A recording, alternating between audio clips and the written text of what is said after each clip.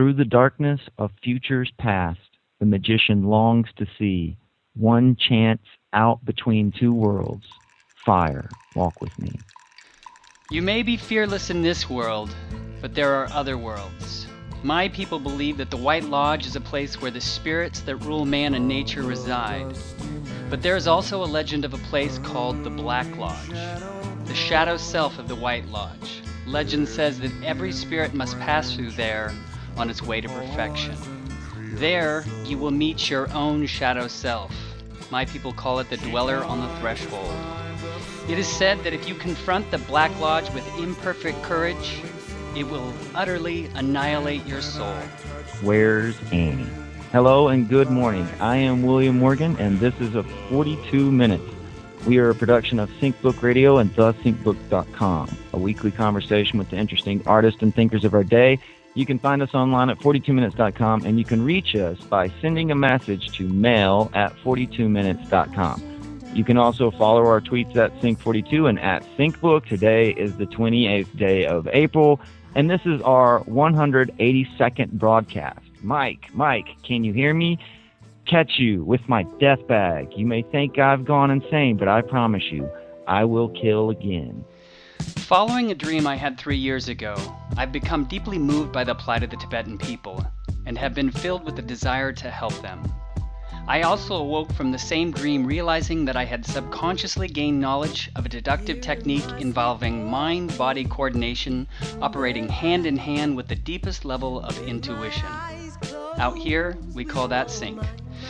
All right, people, it looks like the world has dropped into the Black Lodge, and our shadow work is in high gear. So we'd like to send blessings to Nepal and Baltimore and hope for perfect courage. Although we are certainly going to be talking today about the lynch in the news as of late, we also need to acknowledge this morning the lynch in the news yesterday. Godspeed, Loretta. Now tell us about something else hopeful, Will.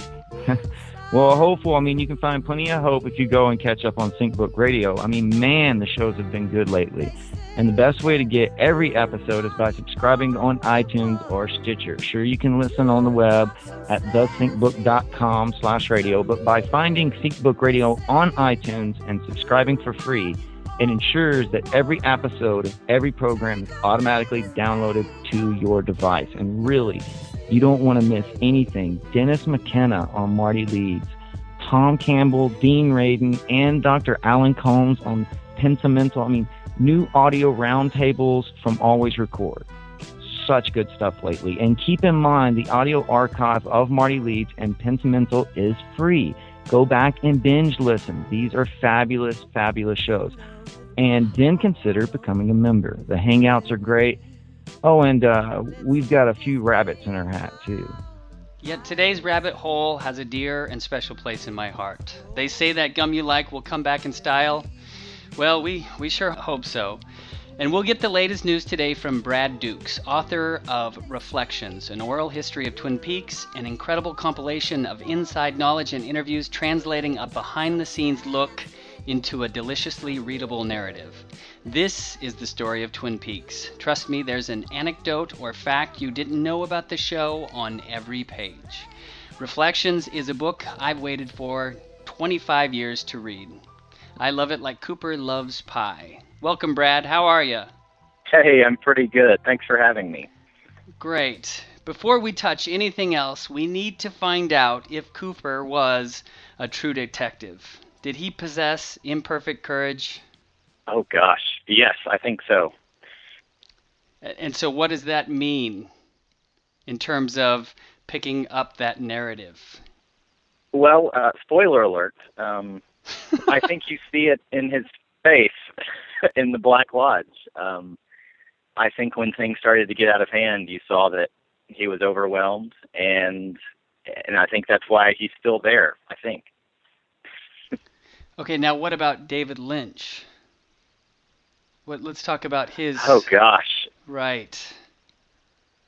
I am not sure who knows exactly. I think there's been so little concrete information put out there about the status of Twin Peaks that I really wouldn't listen to what anybody has to say right now aside from David Lynch, Mark Frost, or David Nevins from Showtime. And then, so I think there was a semi-hopeful report, like an interview with David Nevins about a number of things coming out. But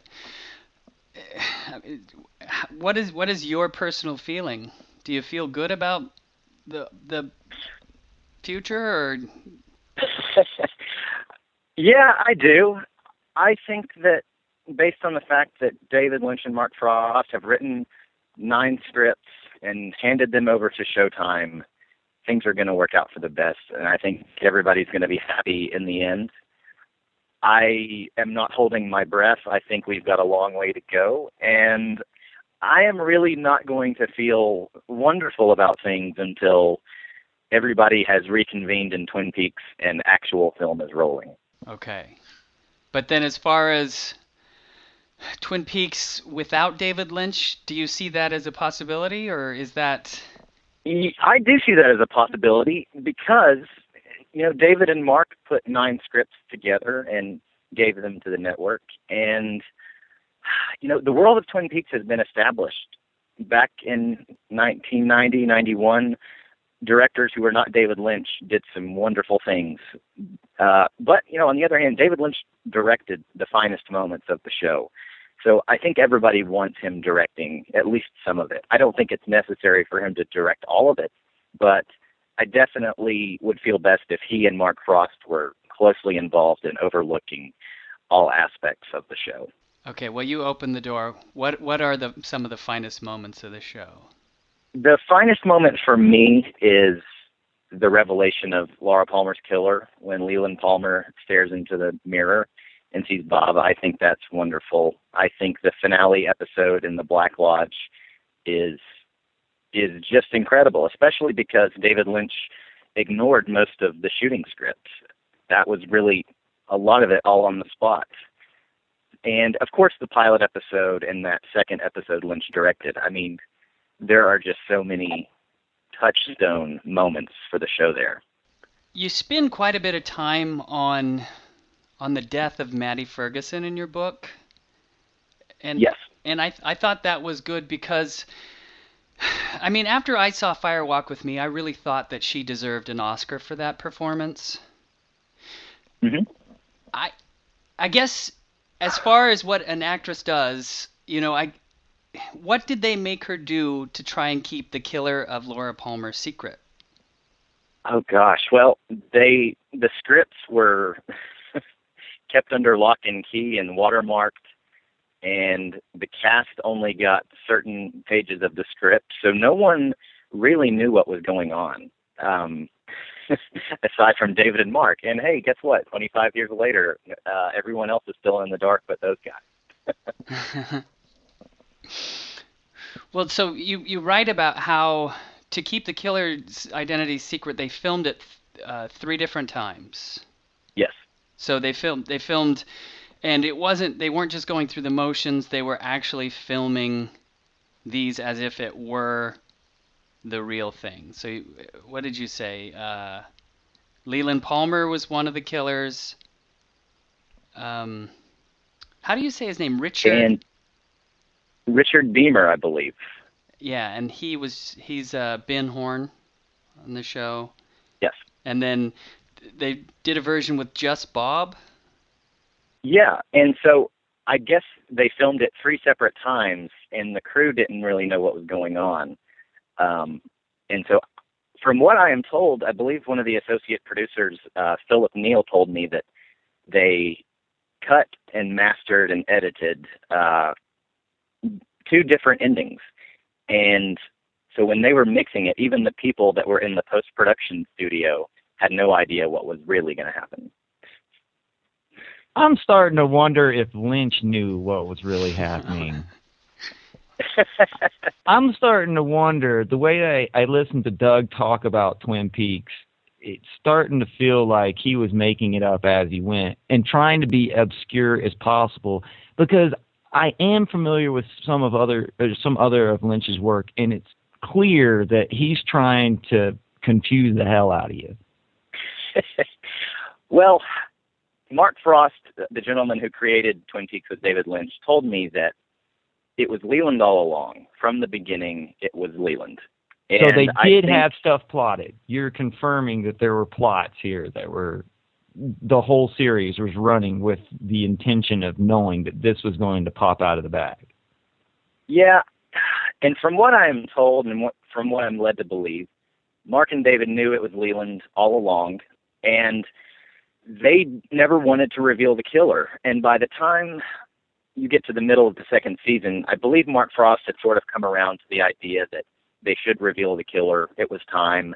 The audience was getting restless, and David Lynch just didn't want to do it. But, 25 years ago, I don't think a television audience was patient enough for that. Now, I think an audience is definitely patient enough because so many series leave the audience on a cliffhanger, and you've got to wait another year to return to the show. But back then, people were anxious. ABC was anxious, and they really put a lot of pressure on them to reveal it. Well, so one of the really interesting things, and we need to get back to your book and how you became an expert of all things Twin Peaks. But first, let's talk about the idea of long-form narratives that have kind of entered into our cultural landscape that's relatively new, and it kind of begins with Twin Peaks, this idea of long story arcs that necessitate that you watch everything. Yeah, I really feel like that was a true turning point in television. And, not a lot of shows picked up on that right after Twin Peaks. Twin Peaks happened, and it was basically forgotten once it was canceled in 1991. I really didn't pick up on that happening again until The Sopranos, which I think started in 1999 on HBO. So there's definitely like this dormant period where I don't think many television series picked up on that idea of this long story that kind of bleeds into another story and keeps your audience engaged over, in some cases, years. It seems like the X-Files had this larger story arc that was really confusing, but there was something there. But as far as like an episodic thing, you could watch... There were bees and aliens. You could watch an X-Files and then not watch a few. But with Twin Peaks, you really, really had to watch everything so you could follow the clues, solve the crime. But, okay, so you wrote the quintessential behind-the-scenes Twin Peaks book. What's so fascinating when I'm reading this is how readable it is. You just slip into this world, and it's almost like... Okay, so one of the things about the show that I get from your book is there's just kind of this inevitability of how David Lynch would let the thing come out. But what we failed to see is all the work behind the scenes. Tell us about how much work it was to make this book, and what was it, and how did you, tell us about your book, please. Well, it never really felt like work until I finished it, and you've got to turn 90,000 words into a bound product that people will consume. I originally watched the series as a 9-year-old with my mom on ABC, and I just loved it. And then it scared the hell out of me. I had to take a break and kind of run away from it until high school. And then I dove back in, and I saw Firewalk with Me. And, Twin Peaks has always been a cult property with a small and intense following, but now it's more mainstream. When I was in college, I felt like when I met a Twin Peaks fan, it was a rarity. It was like, oh, you know that show, you're so cool. So, and the whole series wasn't even available on DVD until 2007, and that's when my fandom really skyrocketed. That's when I got really intense, and I started tracking down, every single filming location, going to the fan festival in Washington. And there I started making connections and friendships with people. Kimmy Robertson and Charlotte Stewart, who acted on the show, we're all close friends. And that came about at the Twin Peaks Fan Festival? Yes. And so I guess a couple of years later, I started interviewing people for an old blog I used to do. And I would just track down whoever would talk to me that worked on Twin Peaks. I think I talked to the location manager first, And even Mark Frost was very available to me. I just started tweeting at him. And I think he started reading my blog and liked what I was doing. So by the time I wanted to do a book, I had him in my corner, and I had him as a reference. So that got me through a lot of doors, and especially when you're contacting Kyle MacLachlan's people or Piper Laurie's, they don't necessarily listen to anybody that contacts them. So right. it was kind of like building a house of cards in many aspects. But then in the end, you got just about everyone. Yeah, there were a few notable holdouts, but I don't think they were in the mood to talk to anybody. So I felt like I gave it my best shot. Well, yeah, I have to concur. No regrets, no regrets. The book is fabulous. It really, I mean, if you're a Twin Peaks fan, this is another layer to the onion because, I mean, so there's something just so there on the surface when you're watching the show, there's something special and you can sense this. But then the thing that I got from your book was the relationships that specialness was present, pretty much the whole time. Yeah, it was. Not many people in Hollywood will tell you that it was peace and harmony, but Twin Peaks was, at least until they got towards the end. And that was really nice to see. And I've had the pleasure of hanging out with some of the cast members, and that friendship and harmony is genuine. All those people really do love each other for the most part. Yeah, and you can see that in that video that they just produced. The Twin Peaks without David Lynch is like... Yes. Okay, so then let's talk about the idea of David Lynch's happy accident. Could you explain, what that is, and then why he likes those so much? I'm not sure I can explain it, but from my perspective, he just has this incredible intuition when he walks into a room. I think it seems like his senses are open to every little force in every corner. And I think that's the reason Twin Peaks has Killer Bob, who was originally a set dresser. I mean, that's incredible. This is the most scary person I've ever seen. And he was just an amateur actor working on the set. And David Lynch said, "Hey, you got caught in the mirror. You're going to be the evil demon of Twin Peaks." And he's just open to anything in the moment. I think a lot of directors will just come in and look at the script and try to capture what's there, but I think David Lynch goes to a set or a location and sees how that is going to play into the script he's working with. One of the nice things that you mentioned in your book too was this idea of, so I was talking about authenticity. So on one level, they're not acting that they really enjoyed doing what they were doing, because it seemed like it was initially it was out of love. You mentioned that no one was getting paid, but then the authenticity comes from doing a show about a place where they were actually in that place. Yeah, I think, well, the pilot, the first episode, and Twin Peaks Firewalk with Me were filmed, for the most part, in the Snoqualmie Valley around downtown Seattle. And it's just a majestic place. And I think Michael Horse, who plays Deputy Hawk, compared it to Monument Valley in the Westerns. And, those mountains and that waterfall and the diner, there's such personality there. And the pilot really captured that. I hope Twin Peaks 2016 can be filmed up there as much as possible. Back to some of the happy accidents. So what you think Bob may have been the greatest happy accident? What are some of the other incredible ones? Oh gosh, well, Bob is definitely the biggest one in Twin Peaks. What else? I remember Leslie Linkaglatter, who directed a few episodes, telling me about the deer on the table in the pilot episode. And she said one of the first times she met David Lynch, she said, "What was up with that deer on the office table? What did that mean?" And he just said, "It didn't mean anything. We couldn't get it to hang on the wall, so we just put it on the table."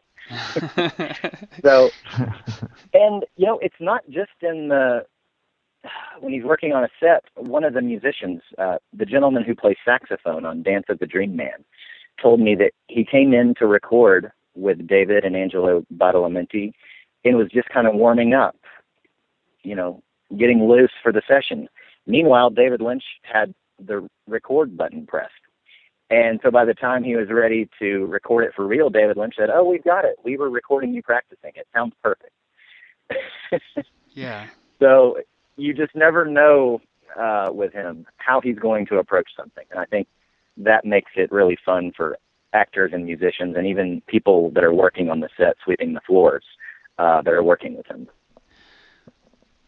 Well, so one of the interesting things that, I didn't have any sense of, I knew that I enjoyed the performances on Twin Peaks, but I did not know about the kind of lineage and depth and like just the playfulness in casting and things. Do you think that if you Are you look... kind of curious about how much goes in that the people don't see? I mean, you kind of hinted around that earlier. There's so much behind the curtain. Is that what you're getting at? I'm just wondering about whether or not we would find that at any production.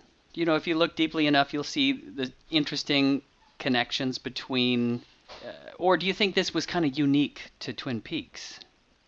I think it's pretty unique. I mean, Twin Peaks has an expansive cast, and they're even bringing new people in throughout the first season, people like Agent Rosenfeld and Jerry Horn. I mean, these characters are so rich and they have such identity, and there are a lot of them. It's kind of hard to keep it straight. Some of my friends who have never watched Twin Peaks, but they're checking out my book, or maybe it's a relative, they'll start watching and they'll be like, "Oh my God, like there's so many people on this show. How do you keep this straight?" And it's kind of a testament to Twin Peaks that you just have to immerse yourself in it and get to know these people.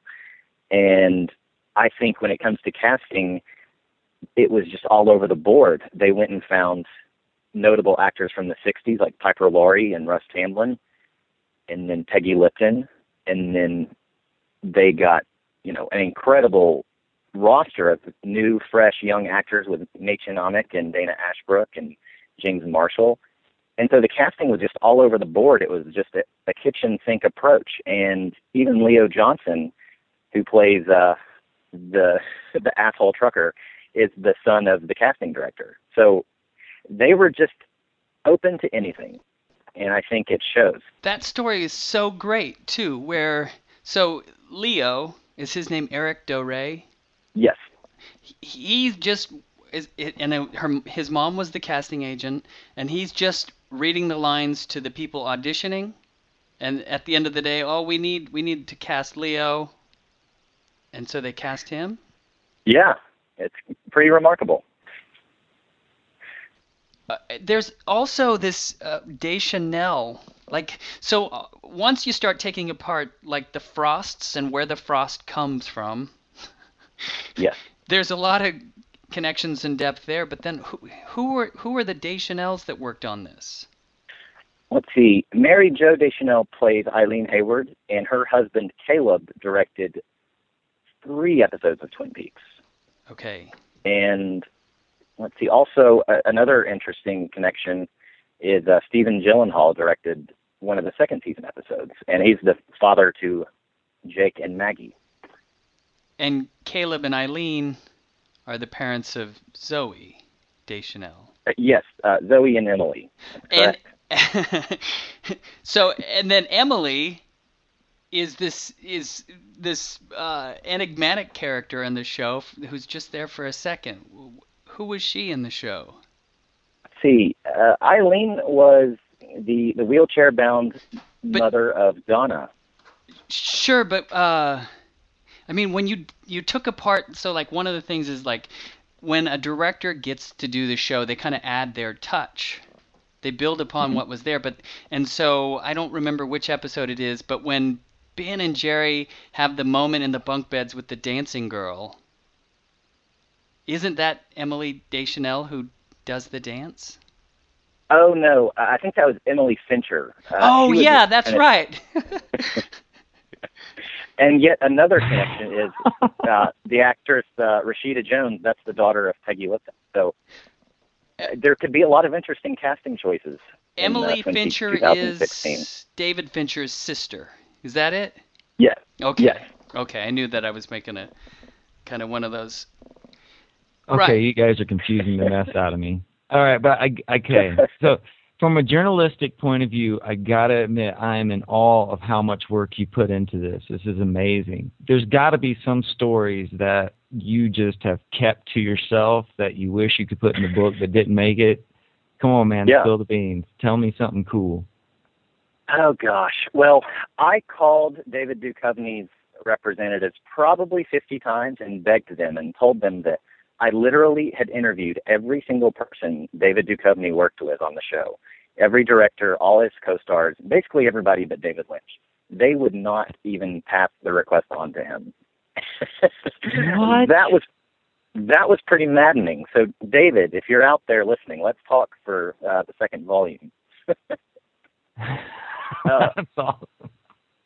Let's see here. I also offered Laura Flynn Boyle a hefty donation to the charity of her choice if she would talk to me, and she declined that. That was a little disappointing. On the other hand, it took me 2.5 years to get Richard Beamer to talk to me.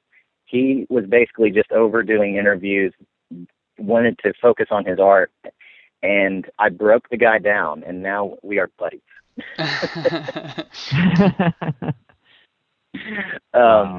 So that was a great story. Another one was it took me a very long time to get Angelo Badalamenti on the phone, but he is the man behind the music, and I just couldn't do this book without him. And I went out to Los Angeles for the Missing Pieces premiere last July, and I went up to him to introduce myself, and he grabbed me, gave me a big hug, and he was like, "Brad, I read your book on the plane here, and it was beautiful." So to get a compliment from that guy was just, it made the 3 years of work all worth it.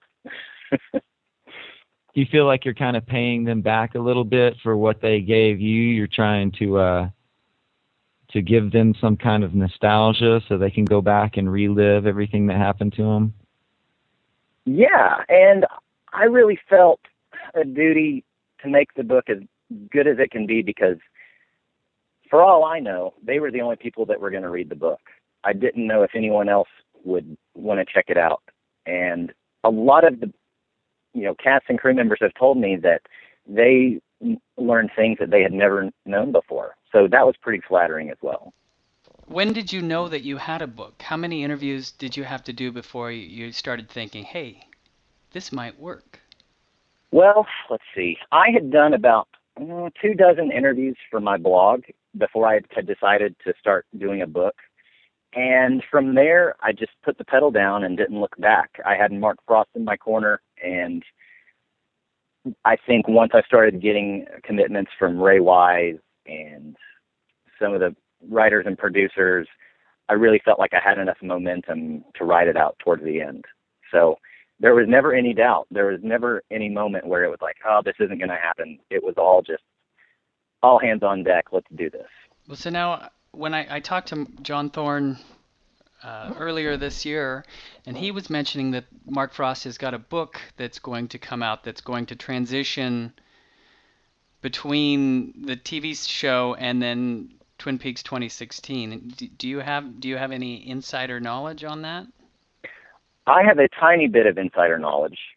An associate of mine has a relative at the publisher, one of the publishers for Mark's book, and that's up in the air. I think they're waiting to see what happens with Showtime. But I've got to say, a Twin Peaks novel written by Mark Frost is very tantalizing to me. Yeah. I hope it doesn't end up in a crate with the Ark of the Covenant from Raiders of the Lost Ark or anything. It possibly could. And then I think, I mean, so like Sherilyn Fenn, it seems like she's one of the really outspoken people who are, trying to salvage the Showtime deal. It looks like she didn't get blown up in the vault.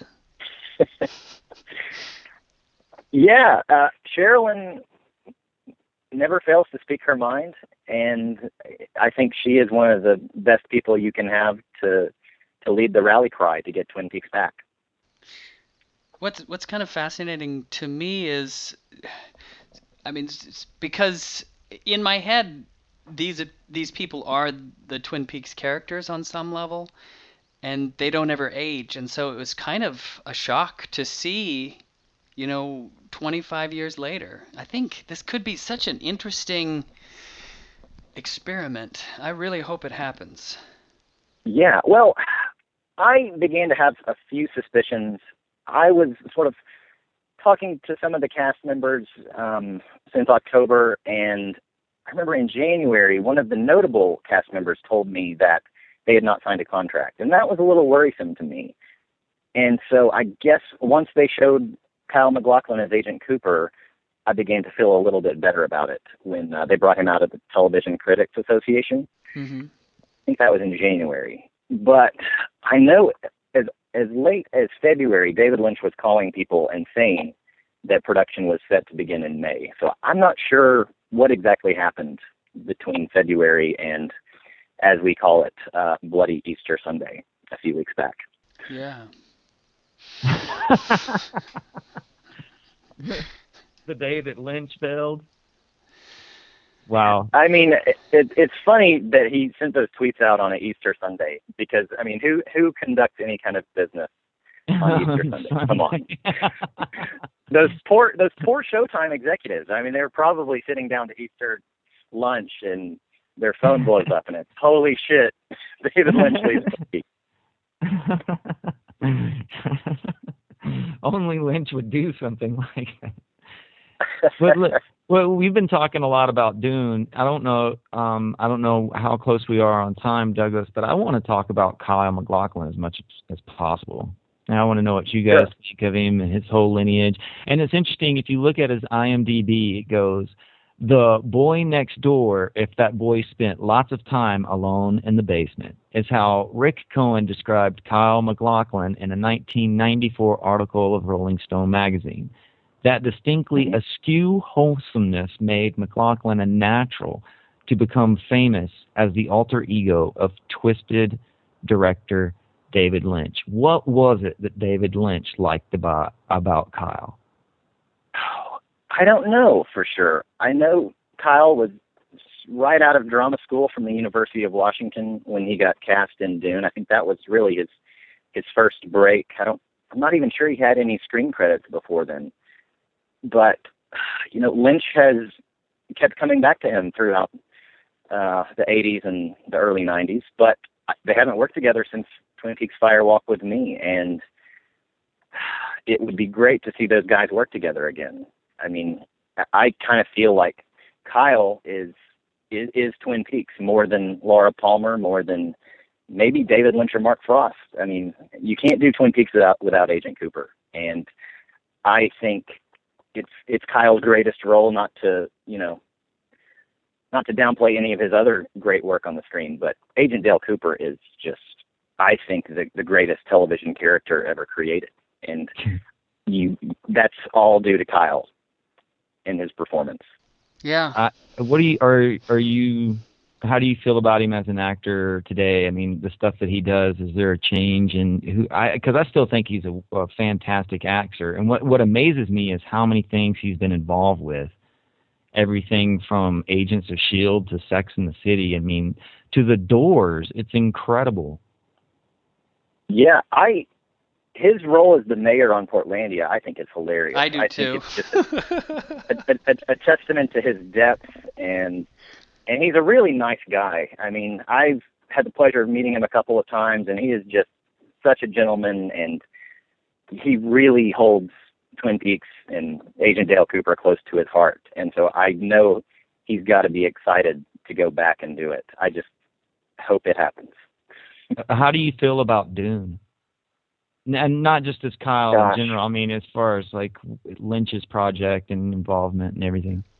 And then at the same time, imagine the world where David Lynch directs Empire Strikes Back. What? Well, I think Return of the Jedi is what he was approached to direct. Was that it? Okay. Oh, good grief. That would have been Muppets on acid. That would have been crazy. Well, and you have to think, if he had directed Return of the Jedi, would it have altered his path and Twin Peaks would not have happened? I kind of think yes. I can't imagine David Lynch able to do that because it seems like, well, I'm surprised that, I don't know. It seems like Dune was this crucible that burned off any desire for him to do anything in a commercial. I mean, he only wants to do it his way, and it gets more and more so as his career progresses. Yeah, well, his career took an interesting turn after Blue Velvet. He had a production deal with Dino De Laurentiis, and his production company went bankrupt. And some of the scripts, I guess most of the scripts Lynch was interested in directing, got all tied up in legal court or bankruptcy or what have you. And I think that was a really good opportunity in time for him to say, "Hey, let's try television." And he had one of his agents. Tony Krantz was the guy that sort of convinced him to go down that avenue. So it's really interesting to play the what if game. I don't know what would have happened. But back to Dune. I mean, do you see Dune as a failure? Oh, well, I've only seen Dune probably 3 or 4 times. I mean, I don't hate it, but I know that the experience was so sour for Lynch. I don't even think he includes it on his discography or filmography. I mean, and so, it's one of those things I just look at, and it was the birth of his collaboration with Kyle, and it sort of helped get us to where we are today. So I guess I appreciate it in that sense. And it has Sting, and I love Sting. Well, I think Big Ed isn't. He plays a big role in that movie too. Is his name Everett McGill? Yes, that's correct. And was he one that you weren't able to get for the book? Yeah, I never really got in touch with Everett. I think he's a very intensely private guy, and so, maybe down the road somewhere. I don't know. What's interesting about him is he hasn't acted since The Straight Story, which was released in 1999. So this Twin Peaks revival really might be the only chance we have to see, certain select actors on the screen again. I mean, I don't think you're going to see Richard Beamer in any big-time productions. He's kind of doing his thing in Iowa. And the same goes for a few other actors. Twin Peaks is really our best chance to see some of these people on screen again. So for that reason alone, I really want it to happen. Yeah, me too. I mean, so reading your book, I got the sense that the acting game is really super fickle, and it seems like David Lynch has such a soft spot for it. And Tarantino too, where they try and get work to people that they've appreciated from the past in kind of fun ways. Sure.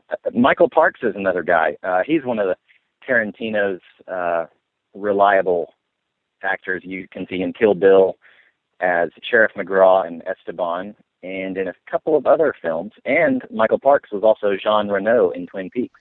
Yeah, that was a great chapter in your book too. So I know that there's a Twin Peaks Fan Festival coming up. It's probably going to be a super big deal. It's sold out. Are you going? I have my tickets bought and my airfare booked. I cannot wait. Yeah. I hope it's not a super downer.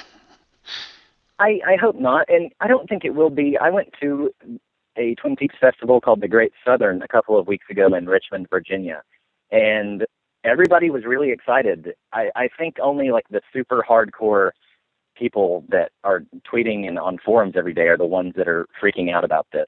There's a lot of people that just casually love Twin Peaks, and I think if it comes back with or without David Lynch directing, millions are still going to watch it, and it's not going to be a big deal. So I don't think it'll be that sour. I think I'm hoping for a celebration and not a funeral, though, because I know everybody was so excited, especially after the big October announcement, and to kind of have it taken away, it's sort of like promising your dinner party the finest wine and then bringing out, a 6-pack of Keystone Light or something. Well, who knows? Maybe they'll get Spielberg to direct. Hey, he wanted to do it in 1990, so why not? What a fascinating story that was. Can you imagine? And, the interesting thing about that is Spielberg wanted to direct the second season premiere. And the second season premiere, in my mind, was, one of the big death nails for Twin Peaks. They barely cracked 19 million viewers, and they never saw that number again, even with the advertised revelation of Laura Palmer's killer.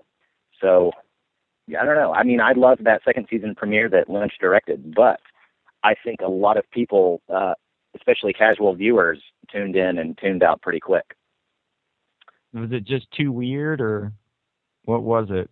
Well, for instance, that 10-minute montage with the Giant and Agent Cooper, I think it's beautiful and incredible, but I think you're testing the casual audience there. Oh, yeah.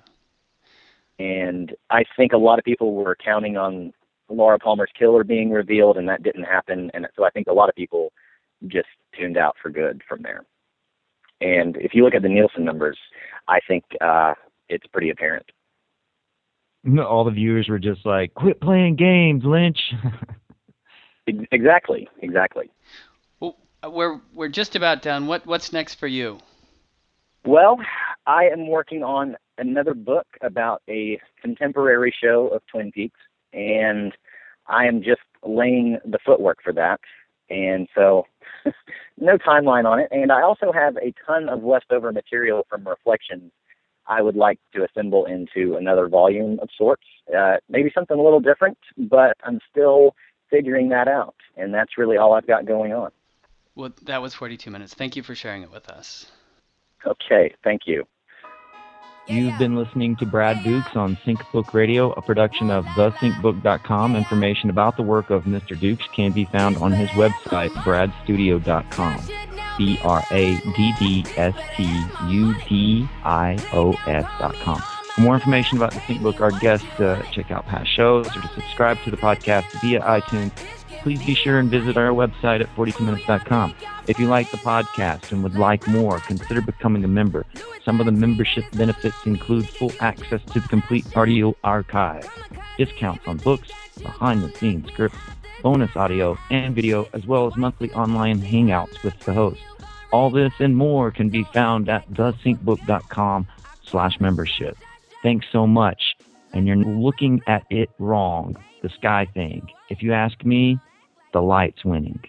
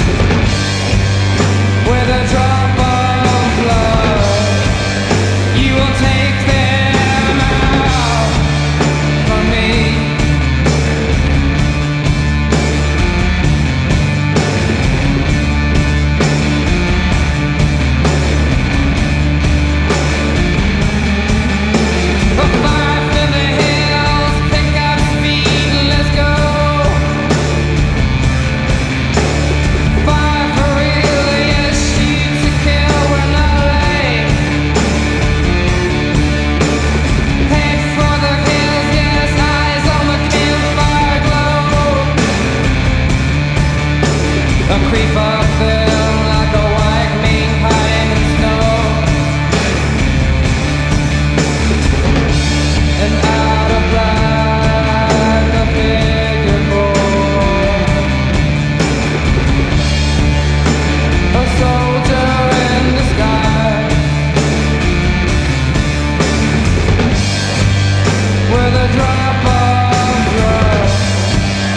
trying to set you free.